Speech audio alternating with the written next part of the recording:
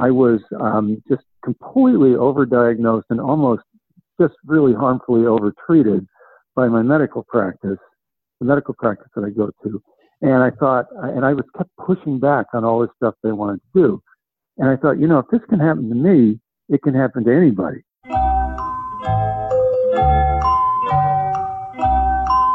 Welcome to the Solving Healthcare podcast. I'd like to introduce our guest today, Al Lewis. Al, welcome to the show. Thank you for having me on, Michael. So Al, as you know, on the show, we seek to interview companies and individuals that are positively disrupting the healthcare industry. Are you up for a conversation? I am as disruptive as people come. So in the immortal words of the great philosopher, Pat Benatar, hit me with your best shot. Yeah, and I do love rock and roll. So I'd like to start out reading a little bit of your bio and then ask you some questions about who you are and what problems your company seeks to solve. Okay. Al has 2 degrees from Harvard University, where he also taught economics. Before entering population health, he was also a partner at Bain & Company. Now Al wears multiple hats and not just to cover his bald spot. He's a critically acclaimed author who has written several books. One book, Why Nobody Believes the Numbers, was named the Healthcare Book of the Year by Forbes when it was published. Another book, Surviving Healthcare, was also a bestseller and had multiple excerpts appearing in Harvard Business Review.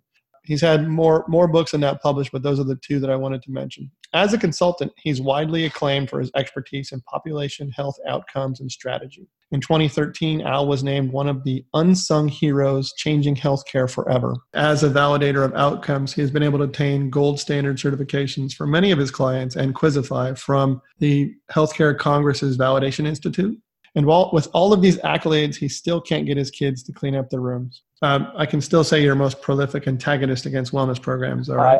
If there's somebody else, I'd like to meet that person and tip my hat to them. That would also show my bald spot. Fair enough. Did we get that? Did we get that on? Because that's a good line. Yeah, we can't see it from here, but I pulled that off your bio. So Al, there has to be a story to go from Harvard with 2 degrees, teaching economics, consulting for Bain, and then starting Quizify. Can you tell us how you got to start Quizify? What prompted you to start your own company, and how is Harvard still connected with what you do now? Okay, those are 2 great questions, quite separate. The way I got into Quizify was I'd always had a background in trivia. If you had subscribed to Newsweek magazine in the mid-'80s, you would have received a copy of Newsweek Presents the Ultimate Trivia Game, which I wrote. And in '87, I was actually on Jeopardy once. So I always had a great interest in trivia. But then in 2013, I think it was, I was just completely overdiagnosed and almost just really harmfully overtreated by my medical practice, the medical practice that I go to. And I thought, and I was kept pushing back on all this stuff they wanted to do. And I thought, if this can happen to me, it can happen to anybody. And that's where the genesis for Quizify came from, is teaching people. Originally, it was teaching people how to avoid too much healthcare being done to you using trivia questions. And it's subsequently expanded so that it's now about health, healthcare, and health benefits, but still all using trivia question format. We call it Jeopardy meets health benefit education meets Comedy Central. But was there an aha moment when you said, hey, look, putting these 2 together will actually help? Yes, it was after. I mean, the backstory of my overdiagnosis and overtreatment was I used to host a radio show here in the DC market on the NPR affiliate, and after the first episode that they taped, they said, okay, this sounded really good. You'll sound better when you get over your cold. Well, Michael, newsflash, this is how I sound, and somebody had told me a long time ago I had a deviated septum or something. I don't know what. But in any event, so I called back up to my primary care doctor in Boston, and I said, hey, I need to get in to see an ENT, because I really thought I was going to be fired over sounding this way, So I said, I need to get in to see an ENT because I think I have a deviated septum. I got to do something about it. So being a patient-centered medical home, they love to satisfy people by giving them whatever medical care they want. So she had me, seeing an ENT within a couple of days of when I got back up to Boston. So the ENT looks she uses a scope, looks in my nose and stuff. She says, well, you have a deviated septum, but you got something worse. You have polyps.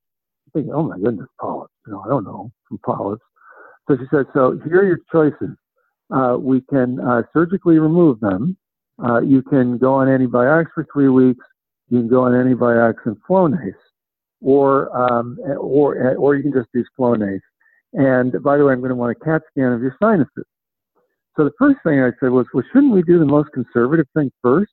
And she says, quote unquote, with the exact intonation, well, you could, as in like only an idiot would, So I ruled out the surgery, and I basically made a mental note not to go back to this particular practice. And then I said, well, 3 weeks seems an awful long time for an antibiotic, and also I don't think it's bacterial. And she says, well, my patients report good results with the antibiotics. I'm thinking, I got to get out of here in a hurry. So I agreed to the Flonase, and she says, it says once a day on the label, you can take it twice a day. I said, fine. So I got the Flonase prescription for my hoarseness and everything. And then, I went home, and I lived maybe, 5 minutes from the doctor's office. By the time I got home, they'd already scheduled this CAT scan. So I thought, well, if I just don't return the call, that'll be fine. No, they called a couple more times. And the last thing I want is a CAT scan. So a CAT scan, as people who play Quizify will learn, contains 500 times the radiation of an X-ray. Now, I knew that. She didn't disclose that. But I'll be gosh darned if I'm going to have 500 times the radiation of an X-ray pointed at my head. Right. So I called them back, canceled the CAT scan, and the only thing I did was the Flonase for my hoarseness. So I'm taking this Flonase twice a day. And at one point, I read the label, and it says, side effects may include hoarseness. So it's exactly the wrong. Essentially, everything she told me was wrong and much too much health care. And so that's when I had the epiphany. Now, as it happened, I called down to the producer here in D.C., where I am actually right now, and she said, oh, don't worry about it. We'll just give you some tea with some lemon. Just take a few sips. You'll be fine. So that was the end of that. The show did get canceled after six or seven episodes, but it didn't get canceled because, listeners were writing in and saying, this guy sounds like he has polyps. No, it got canceled because they couldn't find underwriting. Wow.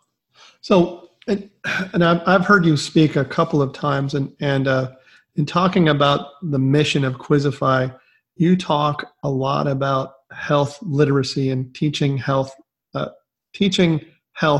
properly to employees. What is your observation about health literacy as it pertains to the cost of health for the general population? Well, we get overtreated by about 30% in this country, and what we find at Quizify is a lot of that overtreatment can be avoided if you just ask a few questions, like how much radiation is in this CAT scan, or what will you learn from this test that we don't already know, or if I don't do this test now, am I going to get worse? Can I do it later? What's the false positive rate? Any number of things that you can ask. And then when it comes to drugs, there are a whole lot of drugs that people are taking that they don't understand the long-term effects of. For instance, Benadryl, which appears in, get this, 115 over-the-counter medications. Essentially anything that has PM on it and a whole bunch of other stuff has Benadryl in it. Wow. Well, Benadryl is fine for allergies, but what they don't tell you is that if you take it every night to get to sleep, which many, many people do, it's linked to dementia. Oh, wow. So I didn't know that. I've taken your quizzes, and I thought I knew everything. I'm kidding, of course. Well, I have to tell you, I just learned this myself within the last couple of years. So if you took my quiz, it's one of 700 or 800 questions, so you might have missed it. Yeah, that one would stand out, though. But anyhow, but I think you've equated a cost. I've seen a cost, a graph that you show. Here's the cost on average of what a health literate versus health illiterate person. Yes. So there have been 2 studies done by the government on the effect of health literacy on healthcare spending when you're spending somebody else's money, in this case, the government's money. Right. In both cases, they showed that people who understood health literacy spent about half to 2/3 as much as people who did not understand health literacy. Now, we don't say we're going to redress that entire amount. What we do say is you're spending, a buck an employee a month on Quizify, and you'll save, at least 2, if not more, like 20 times that amount in healthcare spending, which is easy because if you're spending $6,000 or $7,000 an employee a year, which you probably are, $2,000 of that's wasted. We're talking about $24 for Quizify. You don't have to save much of that $2,000 to get a nice ROI. Oh yeah, and I've seen various statistics, but there is a consistent theme that anywhere from 30 to 40% of all healthcare dollars spent is just wasted, either in inefficiency or the wrong place of treatment. You might call that health illiteracy or something like that, but yeah, I mean that's very consistent with what you're saying. Well, and actually, there's another big piece of it, which is you said inefficiency and wrong place of treatment. It's just plain old things that shouldn't be done, that get done because somebody demands them or because someone's making a lot of money on them. If you take these scans or stents or back surgeries or any number of things, curiously not including hospital inpatient days, but just about everything else, we're doing twice as much as the average developed country, and we have not as good health outcomes by a long shot as the average developed country. Yeah. And, I find this, it's an oddity. And you think about supply chain management and how most companies have a very rigorous process about buying anything. It could be pens, paper, whatever companies use as raw materials. There's normally a very diligent procurement process, where health insurance is the only thing where you essentially give every employee that buys into the plan a blank credit card and says, hey, just do your best, without really giving any direction whatsoever. So with that in mind, how does Quizify work, and how do you seek to educate folks so that they're not just randomly getting care or listening to doctors or just getting false information? Well, you just basically gave our little sales presentation. We say, is there any other line item where you give employees an unlimited budget and no training in how to spend it? So we are training them in how to spend it, and typically 10 questions a month, 12 months a year. So we're spoon feeding it a little at a time because you don't want to overwhelm people. And remember, you're also covering health and health benefits as well as health care. But it's the healthcare ones that lead to the savings. The things like the scan example that we just gave, or the fact that way too many people get stents who have stable angina with one vessel occluded, and it turns out that a stent doesn't do any good in those cases. So we're teaching this a little at a time, but over a course of a year, 2 years, 3 years. Yeah, but yours is not a program where someone can come to your website and search MRIs. I mean, you're spoon feeding folks content on bite-sized basis. So over time, there is a transfer of knowledge. Is that correct? Well, it's 80% correct. So if somebody does go to, if they are a Quizify user, they can actually go into Quizify and learn a ton about MRIs, but not from the people who make MRIs. Okay. So our material is 90% of it is reviewed and stamped by Harvard Medical School, and the people we work with at Harvard Medical School are the doctors we work with are very cognizant of all the overuse that takes place. Mm-hmm. And just today, as a matter of fact, I was talking to somebody about CAT scans. And they said, I said, we do 245 per thousand, which is twice as much as the average utilization. In a developed country, they said, you should go to, I think it was called Image Wisely or something like that. And Image Wisely is trying to get people to use fewer CAT scans as well. So maybe you can do something together. Well, so I went to the website. It turns out Imaging Wisely, I think it's called Imaging Wisely, is a website that is sponsored by the Radiology Trade Association. There's nothing on it about overuse. It's all about making sure you don't, give people too high a dose of radiation, which is wonderful, but it doesn't get to the root of the problem. As Peter Drucker said, management guru, for those of you not familiar with him, said, nothing is more wasteful than doing something efficiently that need not be done at all.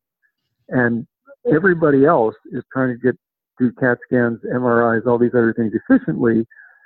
We're trying to make sure that the ones that shouldn't be done don't get done because the patients start asking a few questions. I mentioned in the introduction that you're the most prolific antagonist against wellness programs, but how does your program does fit into a well-being space, does it not? Oh, without question. We are antagonistic only toward one type of wellness program, which we call wellness done to employees as opposed to wellness done for employees. Okay. We fit in very well with anybody who's doing wellness for their employees. And we're also not opposed to screening. In fact, people ask us to write custom quizzes for their screening program. We're just opposed to inappropriate screening. You shouldn't be screened for low probability things because the rate of false positives is going to overwhelm the rate of true positives. Everyone's going to get stressed out. Oh, can you expand a little bit on that? I want to make sure I understand what you mean. Okay, so let's use an example of the testing that's done by Interactive Health. They're a very large vendor, and their business model is to test everybody for everything.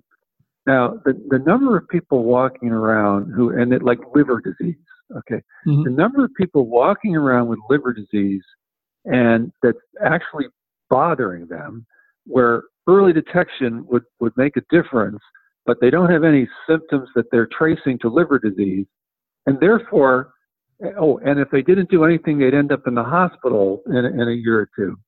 And those are the people that Interactive Health is looking for. Now, that might be 1 in 10,000 employed people who has liver disease. It's going to get worse. They don't know about it. It can be caught on a blood test and, Now, assume that a test is 90% accurate. And in Interactive Health's dreams, their tests are 90% accurate. But let's assume that. So you're looking for a 1 in 10,000 hidden condition that's relevant, a relevant hidden condition. It's about a 1 in 10,000 shot with a 90% accurate lab test. That means if you test 10,000 people, you'll find that one person probably. You have a 90% chance of finding that one person. But if your test is 90% accurate, it means it's 10% inaccurate, which means you'll find 1,000 people that you're going to tell you're going to tell them you have liver disease probably and need to go to the doctor. You're going to find 1,000 false positives for every true positive. Well, so with that being said, you had mentioned wellness either done for you or wellness done to you. Any advice or guidance in terms of how you just make a distinction between the two? Sure. If you have to find people or bribe them with a lot of money to do some wellness activity, you're doing it to them. And the only reason they're doing it is because they don't want to lose the money. Right. If it's something that people want or the incentive is very minor, Quizify tends to work on a very minor incentive. We tell people we don't even want a big incentive. We want people to play the game because they want to play the game. That's wellness done for employees. Al, walk us through a traditional 12-month process with Quizify, what an employer should expect to happen over that 12 months. What should be the outcome at the end of that year? Okay, you're playing the game, you're offering the game 12 times a year. Depending on your communication and your incentive, you're going to get anywhere from about 12% to 70% playing the game every month, which means that your per year, people are playing between 1 and 8 times a year, which is huge. I mean, that level of engagement for the price we charge is huge. Right. So they're playing the game. Typically, you get some tire kickers in the first month, so participation goes way up, then it goes down. But then as word gets out, it creeps back up again. At the end of 12 months, you've probably, let's say you have 1,000 people in your company, the game has probably been played 3,000 times. during the last couple of months, we repeat, there's several ways we measure the outcomes. During the last couple of months, we repeat questions from, not all questions, but a few questions from months 1, 2, and 3, and we then compare the percent who are getting it right in month 11 and 12 to the ones who got it right in 1, 2, or 3. And that tells you either that people were retaining the information, or else when they saw the question, they knew that they could look it up and find something, but they knew that it was something that they didn't know. And that's just good. I mean, ours is the only game where cheating is encouraged. We want people to cheat and look at the answer. And do you typically see an improvement? I know that's probably a softball question, but what do you? The improvement ranges from like if 25% of people were getting the right answer in the months 1, 2, or 3, that generally jumps to well over 50%. I mean, it's a huge increase. Now, I just want to set an expectation. I want to be honest. The questions we repeat tend to be the more interesting questions, the questions that tend to stick in people's mind, but that's because they're the most important questions. That's the way we measure number one. The way we measure number two is a 2-question survey that we tend not to be the ones to ask. We encourage the employer to ask it, where it's the first question is, which of the following benefits did you indulge or did you take part in last year, and how many times? And then you have 5 different benefits. You have Quizify, screening, EAPs, second opinion, essentially anything that's paid for PEPM, you'd list on one axis. And then between 0 and 10, the number of times you use it. Okay, so like Quizify might be used, on average 3 or 4 times. And then, or an EAP might be used on average 0.5 times a year, because hardly anybody uses it. Then the next question is, when you have used it, how much value have you received on a 0 to 5 scale? So you put down how much value you've got out of Quizify, the EAP, the screening, etc. You multiply those 2 things together, the participation rate times the value per participant, and it gives you an overall value score. You then graph that against the cost of the program. So you've got on that vertical axis, you have the value of the program. The horizontal axis, you have the cost of the program. Quizify actually guarantees that we're going to be the highest value to cost ratio on that graph. And if not, we adjust our price downward so that we are. Is that part of your savings guarantee, or is that a different performance guarantee? That actually is going to replace our savings guarantee. Our savings guarantee has so much complexity that nobody's taking advantage of it. And we, unlike every other company, want people to measure our outcomes. So we do have a savings guarantee. We're still going to offer it. We're just not going to, have it be the number one thing, which is actually also fairly straightforward, but requires some analysis, which is you take the 10 things that we identify at the beginning of the period as being the things that are most overutilized. Mm-hmm. We mentioned scans, we mentioned stents, there's certain types of drugs, there's ER visits when urgent care is open, there's freestanding ER visits, there's all sorts of things that are overutilized.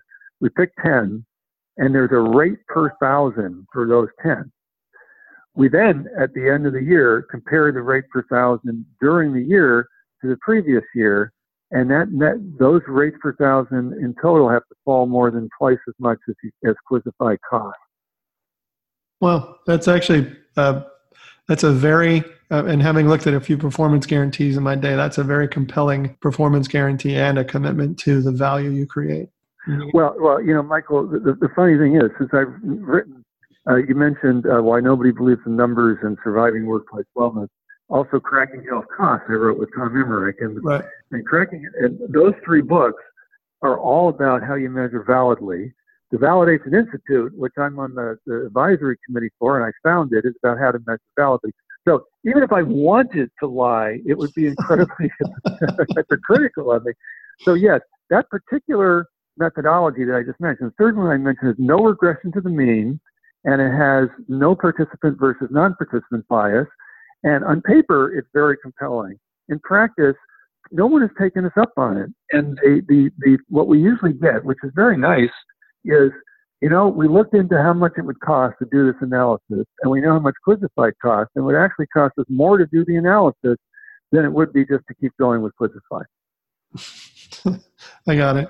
So let me ask you a question, because you had talked about the questions themselves, and at the beginning of the year, so the beginning of the client relationship or the following year, you have 10 buckets to choose from. I'm assuming that a client can give you their data and you can translate that data into questions. Is that correct?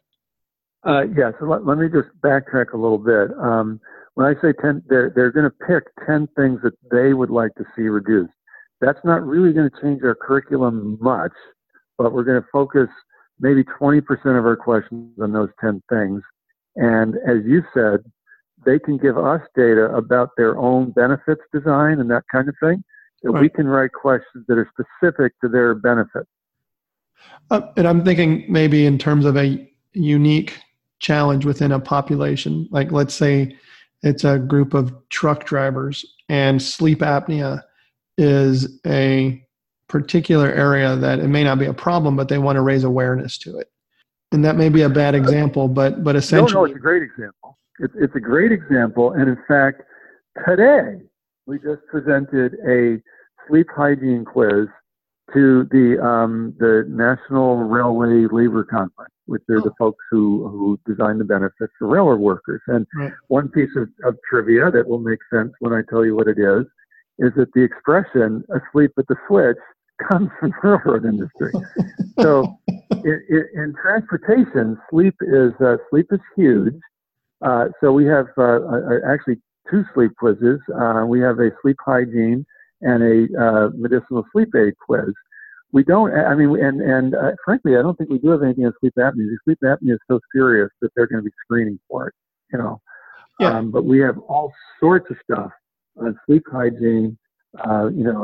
Take medicinal sleep aids, which are humongously overutilized, or I don't know whether they're utilized a lot, but the ones that are over the counter contain Benadryl. Like anytime you see like the words PM, like Advil PM, Alere, Aleve PM, that kind of thing. You did mention that, yes. Okay, all right. So letting people know that there's long-term effects of that, letting them know that if they're going to take Ambien, they should cut the dose in half for a few nights to make sure that they're not one of the very small numbers that's going to have a sort of a violent sleep episode.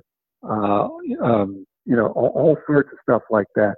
And the sleep hygiene quiz covers things like, stop me if you already knew this, but those new energy efficient curly Q light bulbs that we're supposed to use? Yeah. It turns out they keep you awake. It turns out that they give off considerably more blue light than the incandescent bulbs do. Huh. I did not know that. I didn't either. That's what makes it such a good question. So I immediately, as soon as I learned this, swapped out my bedside light, table light, for an old incandescent bulb. So you learn stuff that you can put to work right away. In fact, here's the key difference between wellness and Quizify.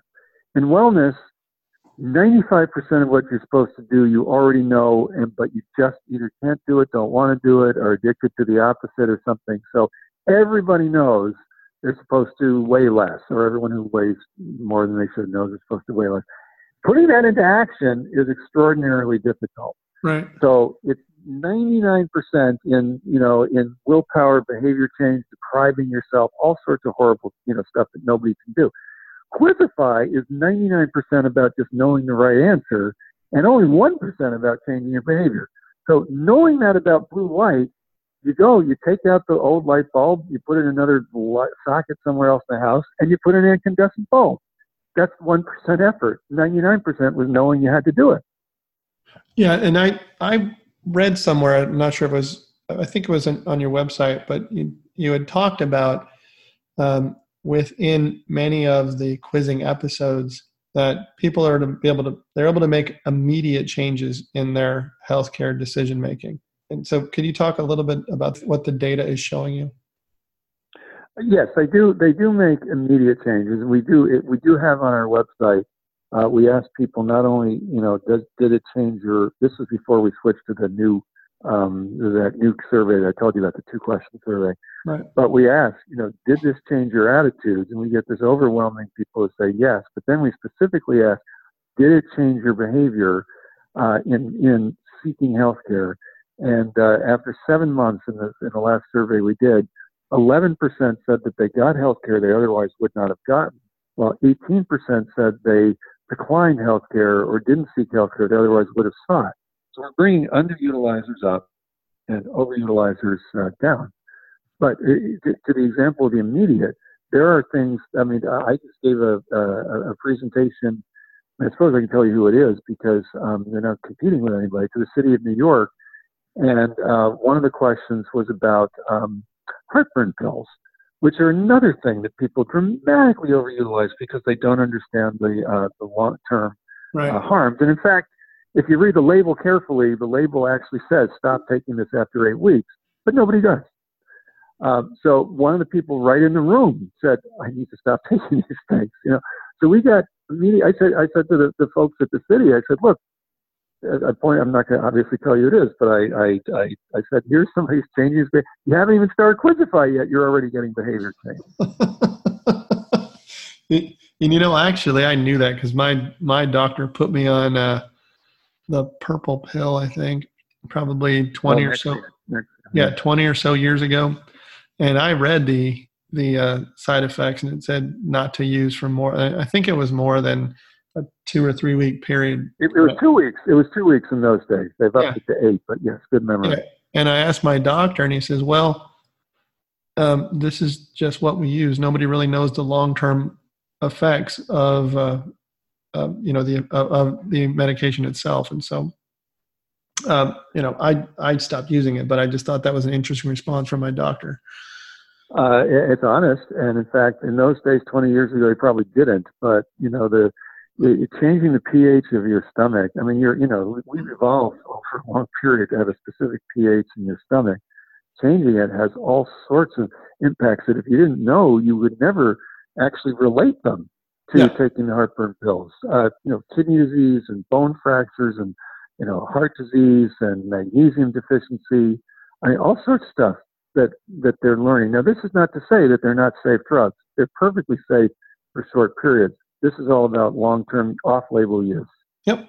And for me, the cure was literally changing what I eat. And that took a while to figure out, but that ultimately was the cure.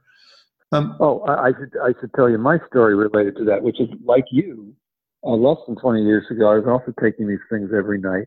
And I was in the supermarket, and there was a guy unloading stuff in the dairy area, and I asked him where something else in the supermarket was, and he said he didn't know because he didn't work in the supermarket. He worked, he was unloading product for Dannon.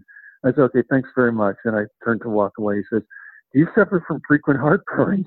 So I did a double take, So I turned around and said, yeah, as a matter of fact, I do. And he gave me coupons for their new yogurt, which at the time was Activia. He said, here, just here's free coupon. Just eat one of these a day for a couple of weeks and see how you feel. I'm telling you, Michael, 3 days, my heartburn was gone, and I haven't had anything stronger than a Tums in the last 15 years. Wow. And I'm sure you feel a heck of a lot better. Well, curiously, I didn't feel any side effects of the other medication. So I, like you and like everyone else, I would have just continued on it and thought I was doing great. Yeah. Well, every time we talk, I always learn something from you. And was there something though that you wanted to share that maybe we didn't cover that you feel is very, very important for your clients and potential clients to know? Well, just that I always ask people, what is the argument against educating your employees? Is there any other aspect of their job where you want them to be ignorant? And have you ever anyone said yes to that? And yet there are plenty of people who see the presentation or don't sign up. I always say we have the highest ratio of people who say, wow, this is a great product, we love it, to people who actually sign up in the entire industry. Well, that being said, how do you make money? It's generally speaking a per employee per month with spouses half price. Depending on the size of the account, it ranges from $1.35 a month down to maybe 50 or 60 cents. The typical way I tell people to talk about it is $1. If you want to pay less, you can prepay for the year, or you can sign a longer contract. Okay. There's no percentage of savings or magical, no. We guarantee, as I mentioned, we do guarantee 100% of our savings against that little graph of value and cost that I told you about, or against folks who actually want to do the math and figure out if their utilization has declined in those key overutilized areas. So there are some pretty darn airtight guarantees on that. That's cool. So Al, if somebody wants to get a hold of you and get a hold of your company, what's the best way they can do that? Well, on the one hand, it's al@quizify.com with 2 Z's. On the other hand, I'd say I only have 3 areas of expertise in the entire universe, which are analyzing wellness outcomes, writing health literacy trivia questions, and shameless self-promotion. So if you can't find me on LinkedIn, I'm not doing my job. Fair enough. I like to say to people that if you can't find me, I'm not doing my job. So exactly. Good to know. Al, thank you. It's a pleasure to talk with you. And I thank you. I really appreciate you having me on, Michael. Thanks very much. Thank you for listening to this episode of Solving Healthcare. If you liked this episode, please rate it and also provide your comments. If you would like to know how this service or others could fit within your organization, or if you'd like to sign up for future podcasts and news updates, please go to www.solvinghealthcare.net and click on Contact.